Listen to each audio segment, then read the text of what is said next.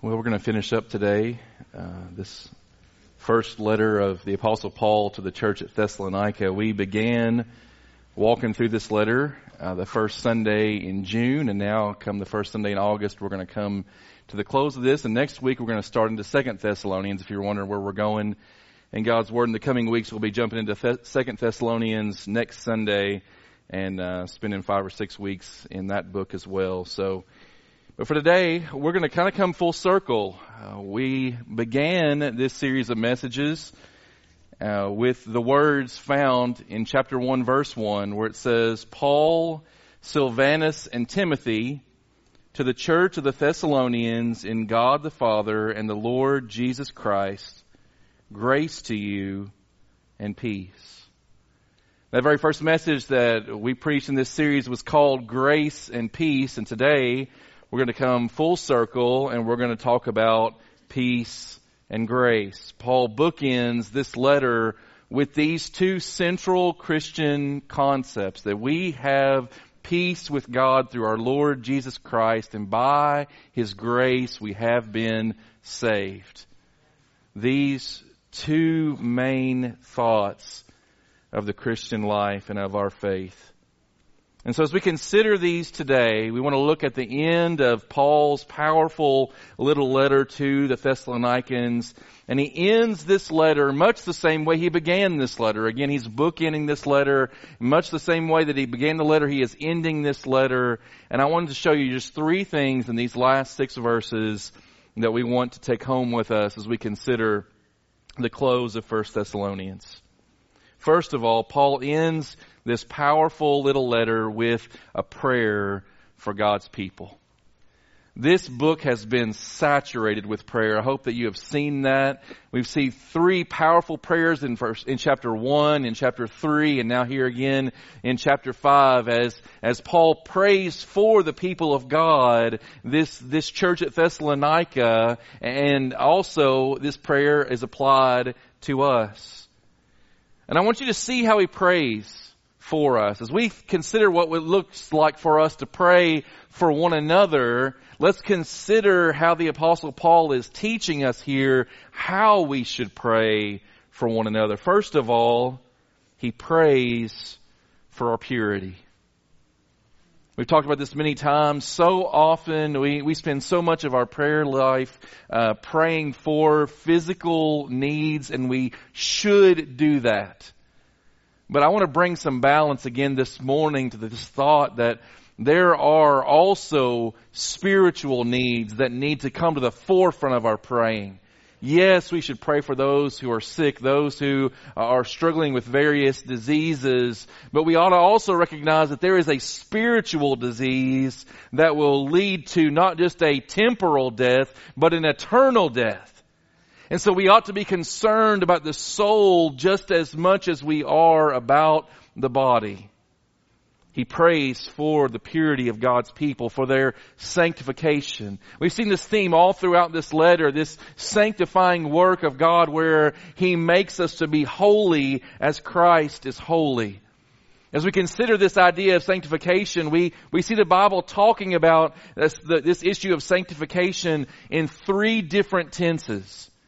Sometimes the Bible talks about sanctification in the past tense, and we would call that positional sanctification. What we mean by that is that we have a new position as followers of Jesus Christ who have been saved by grace through faith in Him, that we have a new position. We have been made holy by what Jesus did for us at the cross some 2,000 years ago. So now we are positionally sanctified. We can say we are a holy people.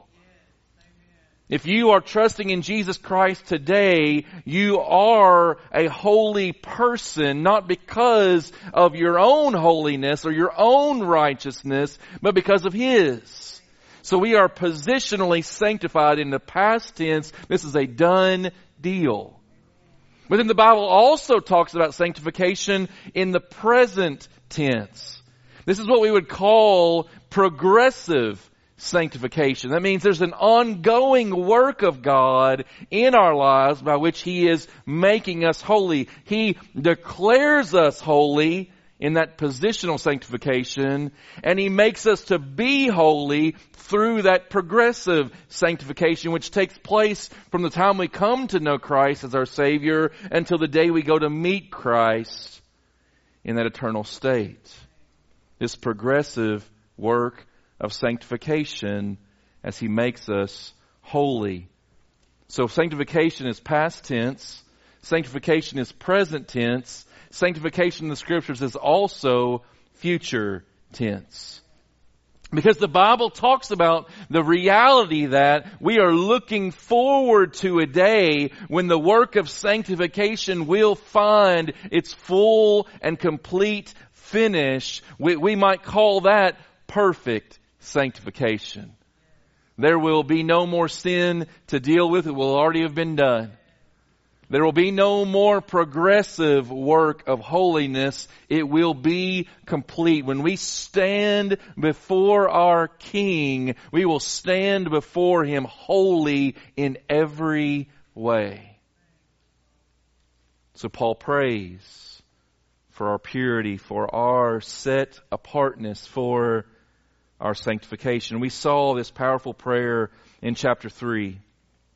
Where he prayed, now may our God and Father Himself and our Lord Jesus direct our way to you, and may the Lord make you increase and abound in love for one another and for all as we do for you. Notice the reason. So that He may establish your hearts blameless in holiness. That's sanctification right there. God establishing our hearts, not just our behaviors. The behavior flows out of the heart. He may establish our hearts blameless in holiness before our God and Father at the coming of our Lord Jesus with all His saints. From the very beginning of this letter, Paul prayed for our sanctification. Here in chapter 3, we see him praying for our sanctification. And here today in chapter 5, we see Paul once again praying that we would be sanctified. Verse 23, may the God of peace Himself sanctify you completely, fully, nothing left to be done, and may your whole spirit and body and soul be kept blameless at the coming of our Lord Jesus Christ. This is His prayer for us, and He's teaching us how to pray for one another. And church, I would just simply ask us this morning, how often do we pray for one another in terms of this great work of sanctification? How often do we pray not just for physical healing, but the real spiritual healing that will carry us into eternity holy before our Maker? He's teaching us how to pray for one another. But He not only prays here for our purity, I also see here Him praying for our perseverance. Notice this simple word that He uses, this word of a keeping. That He says, may you be kept blameless. And that little word kept there is just a small reminder that God is doing this work of sanctification in the midst of a larger work that He is doing, where He is keeping us in salvation. He brings us to salvation and He keeps us there. And He who begins that good work of salvation in us, He will complete it, as Philippians chapter 1 reminds us. He will finish everything that He starts. Now my earthly father is the king of unfinished projects. We joke with my dad about this all the time. We moved into the home that my parents built when I was in middle school. We moved in there, and I can remember my dad telling the contractor that he wanted to finish the baseboards himself. Just leave the baseboards. I want to finish those myself. That was kind of the finishing touch on the house. I can tell you now my sister owns that house, and still to this day, the baseboards in the upstairs are still laid against the wall unfinished. It's been decades, folks. I'm going to tell you, they're never going to get finished until somebody else owns that house and gets that done. But my dad, the king of unfinished projects. But our Heavenly Father has never left a project unfinished. What He has begun in you, He will complete. And what He is doing in you, He is doing by His power and for His glory. And so we don't have to wonder about whether we're going to somehow maybe lose this great salvation. Perhaps we're going to do something that's going to offend God in such a way that He's going to reject us. He didn't bring us to Himself because of anything in us, nor is He going to maintain this great salvation because of anything in us. It is only by His power and His glory that we are saved and we are sanctified and will one day stand before Him glorified. This is His work. He will complete it. Let's go back to that first prayer of this book where Paul writes, we give thanks to God always for all of you, church, constantly mentioning you in our prayers, remembering before our God and Father your work of faith and labor of love and steadfastness of hope in our Lord Jesus Christ. Again, these three great Christian attributes, faith, hope, and love, we see them demonstrated in various places, especially in the Apostle Paul's writings. We see these reminders that these gifts of God, Ephesians 2 reminds us our faith is a gift of God. 1 John reminds us that we only learn how to love because God, who is love, teaches us how to love one another. We love because He first loved us. And even this hope that we have is firmly grounded in the finished work of Christ and looking forward to our coming King. That these gifts, faith, hope, and love, are a gift of God to us. And these are the things that will sustain us until that final day. And so a prayer for God's people. But then Paul begins to ask for prayers for himself. Verse 25, after this beautiful prayer, after saying, He who calls you is faithful, He will surely do it. He will complete the work He has begun. And then in verse 25, he says, so brothers and sisters, church of God, redeemed people of God, pray for us. Pray for us, Paul says. He and his companions that were continuing that great missionary work of extending the gospel to unknown places. Those who had come to Thessalonica bearing this good news of salvation through faith in Jesus Christ. Now he says to this same church that had been rescued by the gospel, brothers, pray for us. We cannot do what we're doing apart from your prayers. What we see here is the beginning of a prescription for God's people. So Paul offers a prayer for God's people. Then he gives a prescription for God's people. What are we to be doing? And there are three things here. First of all, we should be praying faithfully for the saints. Specifically for the work of gospel ministry. Praying that the gospel would go forth to those unreached peoples around the world and to the unreached peoples in our community. Praying for spiritual needs all around us and recognizing that just because we've come to Christ doesn't mean that we don't continue to be spiritually needy. And so we pray for one another, particularly though here we want to see Paul asking prayer for himself, reminding us of the great need to pray for our leaders. I love the way that Albert Barnes talked about this verse. He said, speaking about the Apostle Paul, he was a man of like passions as others, liable to the same temptations, engaged in an arduous work, often called to meet with opposition and exposed to peril and want. And he peculiarly, I can't even say that word this morning, but you can read it. He peculiarly needed, I guess the way you pronounce that, the prayers of the people of God. a minister, surrounded as he is by temptations, is in great danger if he has not the prayers of his people. And to that, this pastor can say a hearty amen. We are so in need of the prayers of God's people. We cannot do what God has called us to do without the prayers of God's people. And so I am personally thankful for the reminders from several of you, even this past week, saying, we've been praying for you, Pastor. We've been praying for our VBS. We've been praying for the work of God in this church throughout this community. We need the power of God, and so we must pray. And I would urge you in these days, we need to continue steadfastly in prayer. We've used this verse for several years now as a keynote for our prayer gatherings, which, by the way, tonight, 5 o'clock, we're going to gather right here in this room for our monthly prayer gathering. And we urge one another to continue steadfastly, to devote ourselves to prayer, being watchful in it with thanksgiving.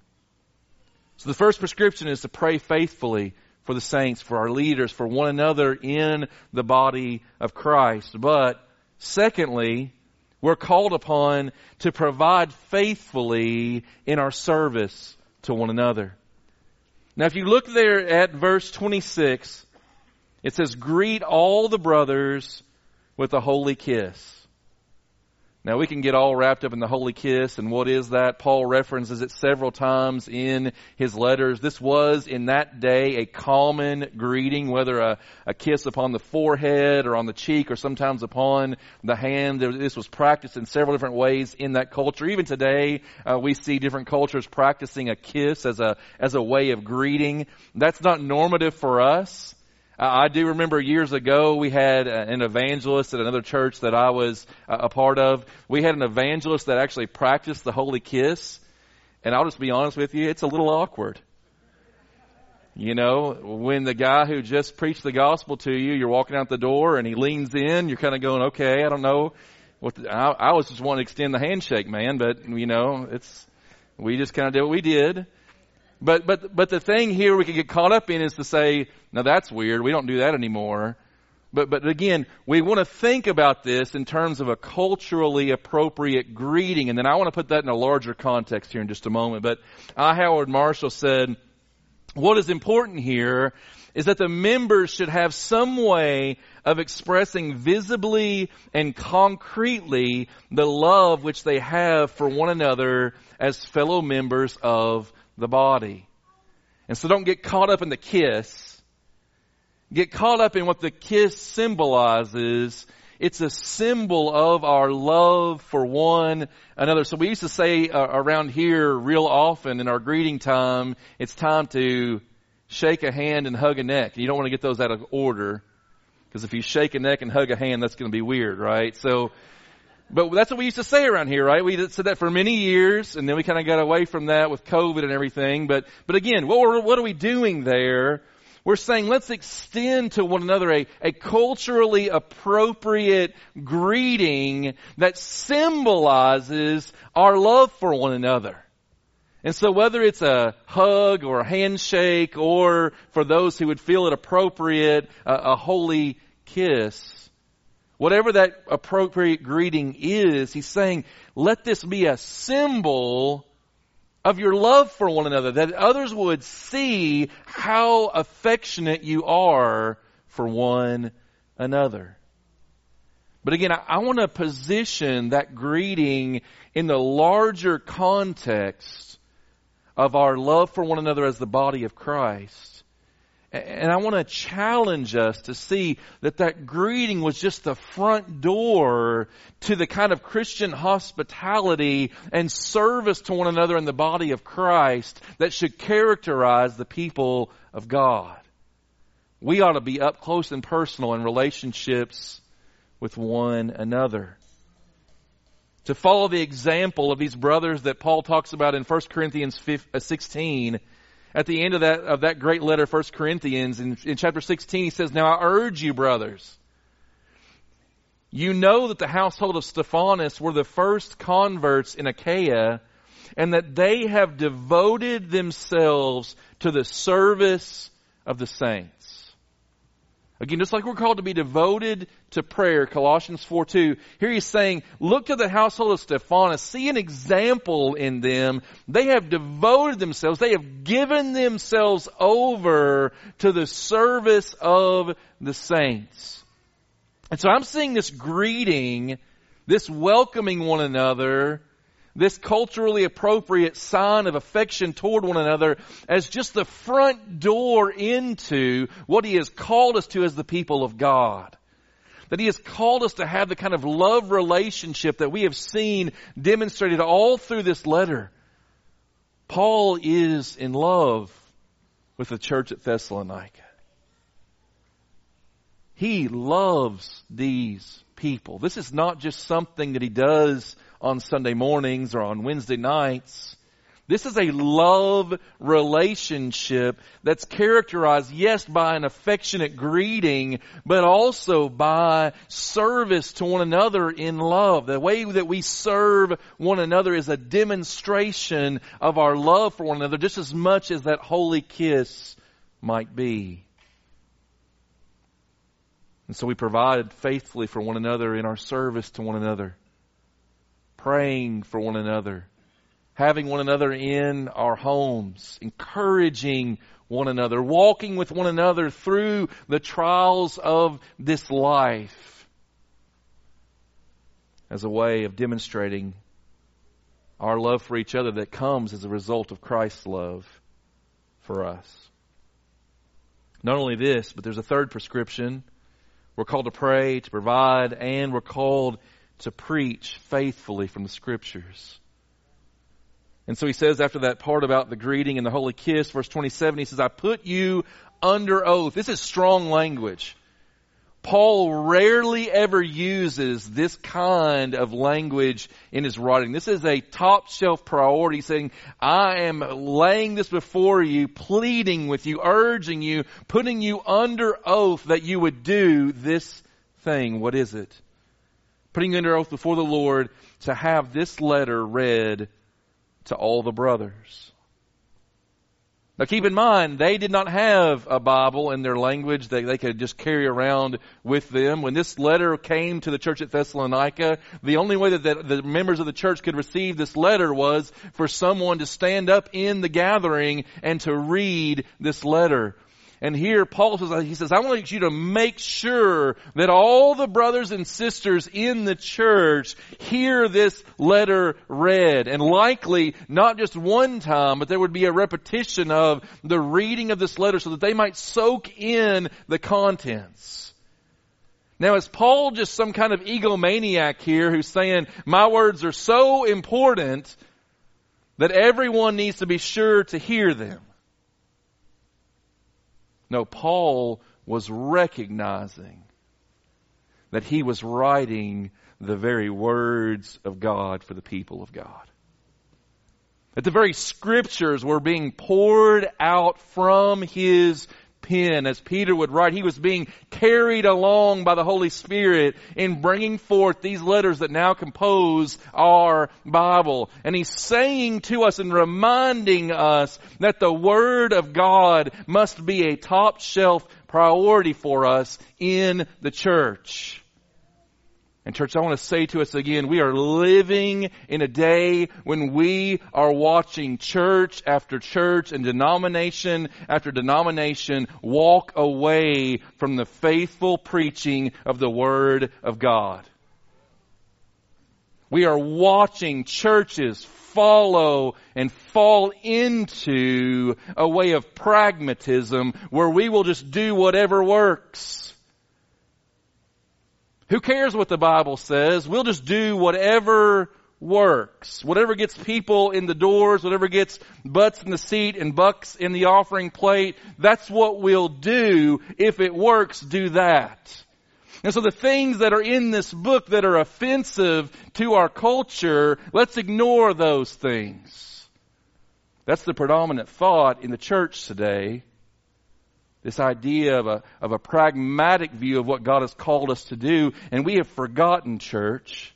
We have forgotten that from the very beginning, the Word of God has been an offense to sinners. Go back to the very beginning.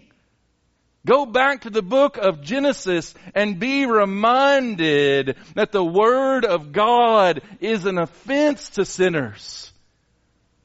We don't want to hear what God has to say until He takes the blinders off of our eyes, until He takes hold of those stone cold hearts and causes them to beat as new hearts of flesh. We don't want to hear the things that God has to say because God says some things that are hard.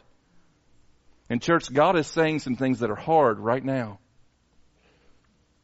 And it's going to require us to ask the question, will we cling to the true and steadfast Word of God, the God who is unchanging and faithful in all His ways? Will we cling to these things, or will we follow a path of pragmatism? It says, well, let's just do whatever works. Whatever gets people in the door. If this program works, let's do it. If having this kind of event works, let's do it. If it's going to offend people to talk about certain lifestyles, let's not talk about that. Let's disregard what the Bible says about gender roles and various other things. And let's just do whatever works. It's dangerous, church. And the more we are concerned about pleasing man, the less likely we will be to actually please God. And so he says to them, I put you under oath. Have this letter read to all the brothers. A similar thing he encourages Timothy in 1 Timothy chapter 4 when he says, devote yourself to the public reading of Scripture, to exhortation and to teaching. That the Word of God be central among us. Not our personal preferences, not our pragmatism, not the way we want things, the way we think that things should be. At the end of the day, church, let's be reminded the church is the church of Jesus Christ. It's not my church. It's not your church. We do belong to this church, but the owner of the church is Jesus Christ. Why? Because He bought us with His blood. So it belongs to Him. So He gets to call the shots. And there's a lot of places where we don't like that, but we need it. We need it. Let's be like the early church in Acts chapter 2. We need to come back to basic things in these days. The early church devoted themselves to the apostles' teaching. That's the Word of God. To the fellowship, to their relationships with one another. Again, relationships that were characterized by warm greetings, but also by serving one another in love. To the breaking of bread and the prayers. Simple things, but powerful. Finally, this morning, Paul ends this letter with a prayer for God's people, with a prescription for God's people. But then I love this. He ends the very last verse with a promise for God's people. Now, you might read verse 28 and miss the promise, but I don't want you to this morning. This is good stuff. He concludes with this final word, the grace of our Lord Jesus Christ be with you. Remember how Paul began this letter. Grace and peace to you. And now he has prayed for their peace, and he is extending to them this final encouragement that the grace of our Lord Jesus Christ be with you. Grace is the summation of the gospel. That God has not treated us as our sins deserve. That He has not left us as in our sin. That He has shown mercy to us. He has brought us to Himself through the finished work of the cross. And He is here reminding them of the grace of God. And I think that grace points back just a few verses, and not just to the finished work of the cross, but to another truth that he has already talked about in verse 23. This reminder that our King is coming. As we consider grace, we look back to the cross work that our Savior did on our behalf. But we are also, as we consider grace, we are called to look forward to in hope that same King who died on the cross for our sins, coming back in the fullness of His glory. This letter has been accentuated chapter after chapter with the exclamation mark of the coming of our King. I want to remind you, I want to review these just real briefly as we come toward a close this morning. 1 Thessalonians chapter 1 verse 9, as he's talking there in chapter 1 of the church, he said, "You turned to God from idols to serve the living and true God." By the way, church, that's the testimony of every believer in this room. Every one of us who are trusting in Jesus Christ today, we turned away from, in repentance, our idolatry and turned to the living and true God and His Son, Jesus Christ. You turned from God to idols to serve the living and true God and to wait for His Son from heaven, whom He raised from the dead, Jesus, who delivers us from the wrath to come. We look back to the cross. We look forward to His coming. 1 Thessalonians 2. What is our hope or joy or crown of boasting before our Lord Jesus at His coming? Is it not you? He's talking to the church here. Is it not you that we are boasting, that we will boast about? You are our glory and joy. When the King comes, there will be great boasting. It will not be in our works. It will be in that finished work of Christ. It will be in God demonstrating His beauty and glory and majesty in His church. Church, we don't often look very majestic today. We're often still battling with sin, unreconciled relationships, the mess of ministry in a sin-broken world. But one day, by the grace of God, all that will be done away with. And we will stand as an emblem of the great and glorious God that rescued us from sin and death and hell and the grave and brought us into relationship with Him and is preparing a place for us even now, that one day we will go and be with Him where He is. 1 Thessalonians 3. Now may our God and Father Himself, our Lord Jesus, direct our way to you. May the Lord make you increase and abound in love for one another and for all as we do for you, so that He may establish your hearts blameless in holiness before our God and Father. And here it is, at the coming of our Lord Jesus with all His saints. By the way, we've seen several times here the connection between this work of sanctification that God is doing and the coming of our King. Our sanctification will ultimately lead to His return. 1 Thessalonians 4. For this we declare to you by a word from the Lord, that we who are alive, who are left until the coming of the Lord, will not precede those who have fallen asleep. For the Lord Himself will descend from heaven with a cry of command, with the voice of an archangel, with the sound of the trumpet of God, and the dead in Christ will rise first. Our King is coming. He's laying out here for us some of the details of what it's going to look like when He comes. And we talked about, even as we went through chapter 4, there's a whole lot of disagreements about how it's all going to go down. But He's given us what we need to know. The King is coming. The dead in Christ, those who have died in faith, will rise first. And we will meet the Lord in the air in His victory parade. And finally today, this final prayer of this letter, may the God of peace Himself sanctify you completely. It is His work. May your whole spirit and soul and body be kept blameless at the coming of our Lord Jesus Christ. And then this promise. He who calls you is faithful, church. Amen. He has never failed. He has never come up short.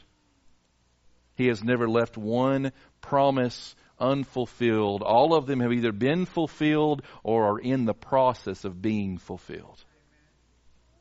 He is faithful. He will surely do it. How do we know that? Because only He can. Only He has perfect knowledge and perfect power. Only He who is perfect in His holiness is able to accomplish all that He has set out to do. He is faithful. He will surely do it. Our King is coming. And we have this final promise as well in His grace. That His grace will carry us until that day when our faith is made sight. That the grace of God is unmerited favor toward us, received as a gift by faith. If this will carry us until the day when we stand face to face with our King. I so love what Chuck Swindoll said.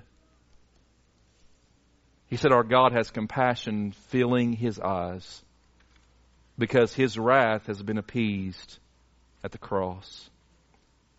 We don't have to drag our good deeds before Him like sacrificial offerings, hoping He's in a good mood that day. Please take that in. He demands nothing more of us for salvation than that we receive His love and forgiveness as a gift.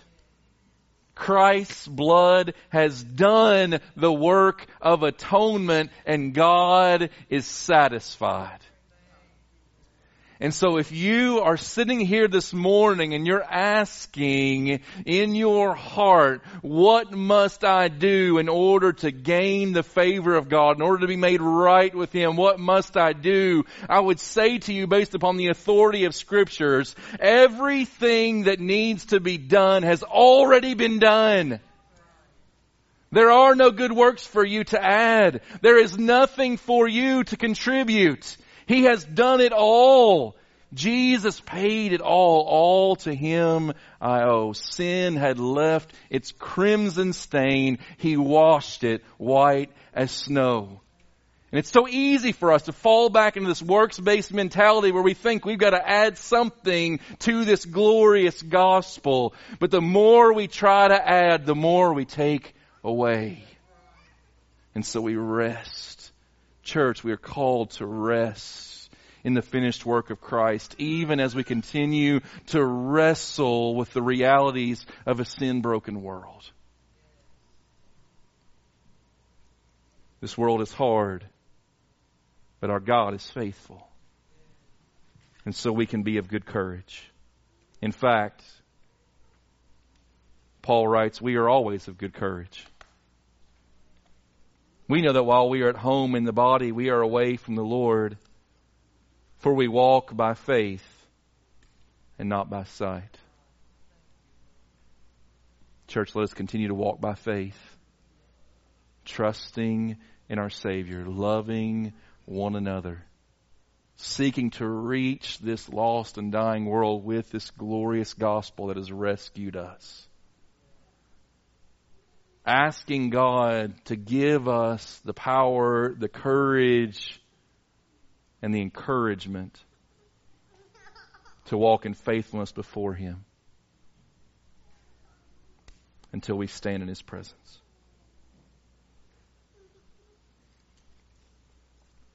I want to invite us to bow together and we're going to pray. Then I want to invite our brother, Craig Kinser. Craig and Pam are our newest members here. And Craig asked if he could share a word of testimony this morning. So just some things. I think the balance of what we're talking about is probably borne out really well in what's happening in Craig's life right now. The fact that we live, again, in a world, it's difficult. And yet God is faithful. And those two things are not at odds with one another. Those two things are actually working in conjunction with one another to accomplish the glory of God in this world that He created. And so I want to pray, and then I want to invite Craig to come and share some of what God's doing in his life and his family right now. And then I'll come and close us in prayer. Father, we pray this morning, we ask that You would help us to see the light, the glory of God in the face of Christ.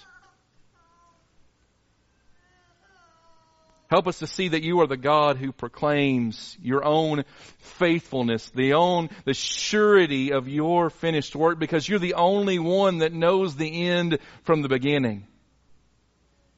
We don't know how so many things are going to work out. We only know from your faithful word that you are trustworthy, and we can look to you.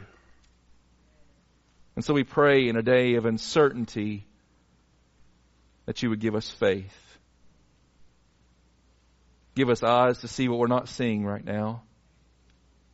Give us ears to hear your faithful word. And give us hearts that are ready and willing to pursue the kind of love that you have called us to in Christ. We pray this in Jesus' name. Amen.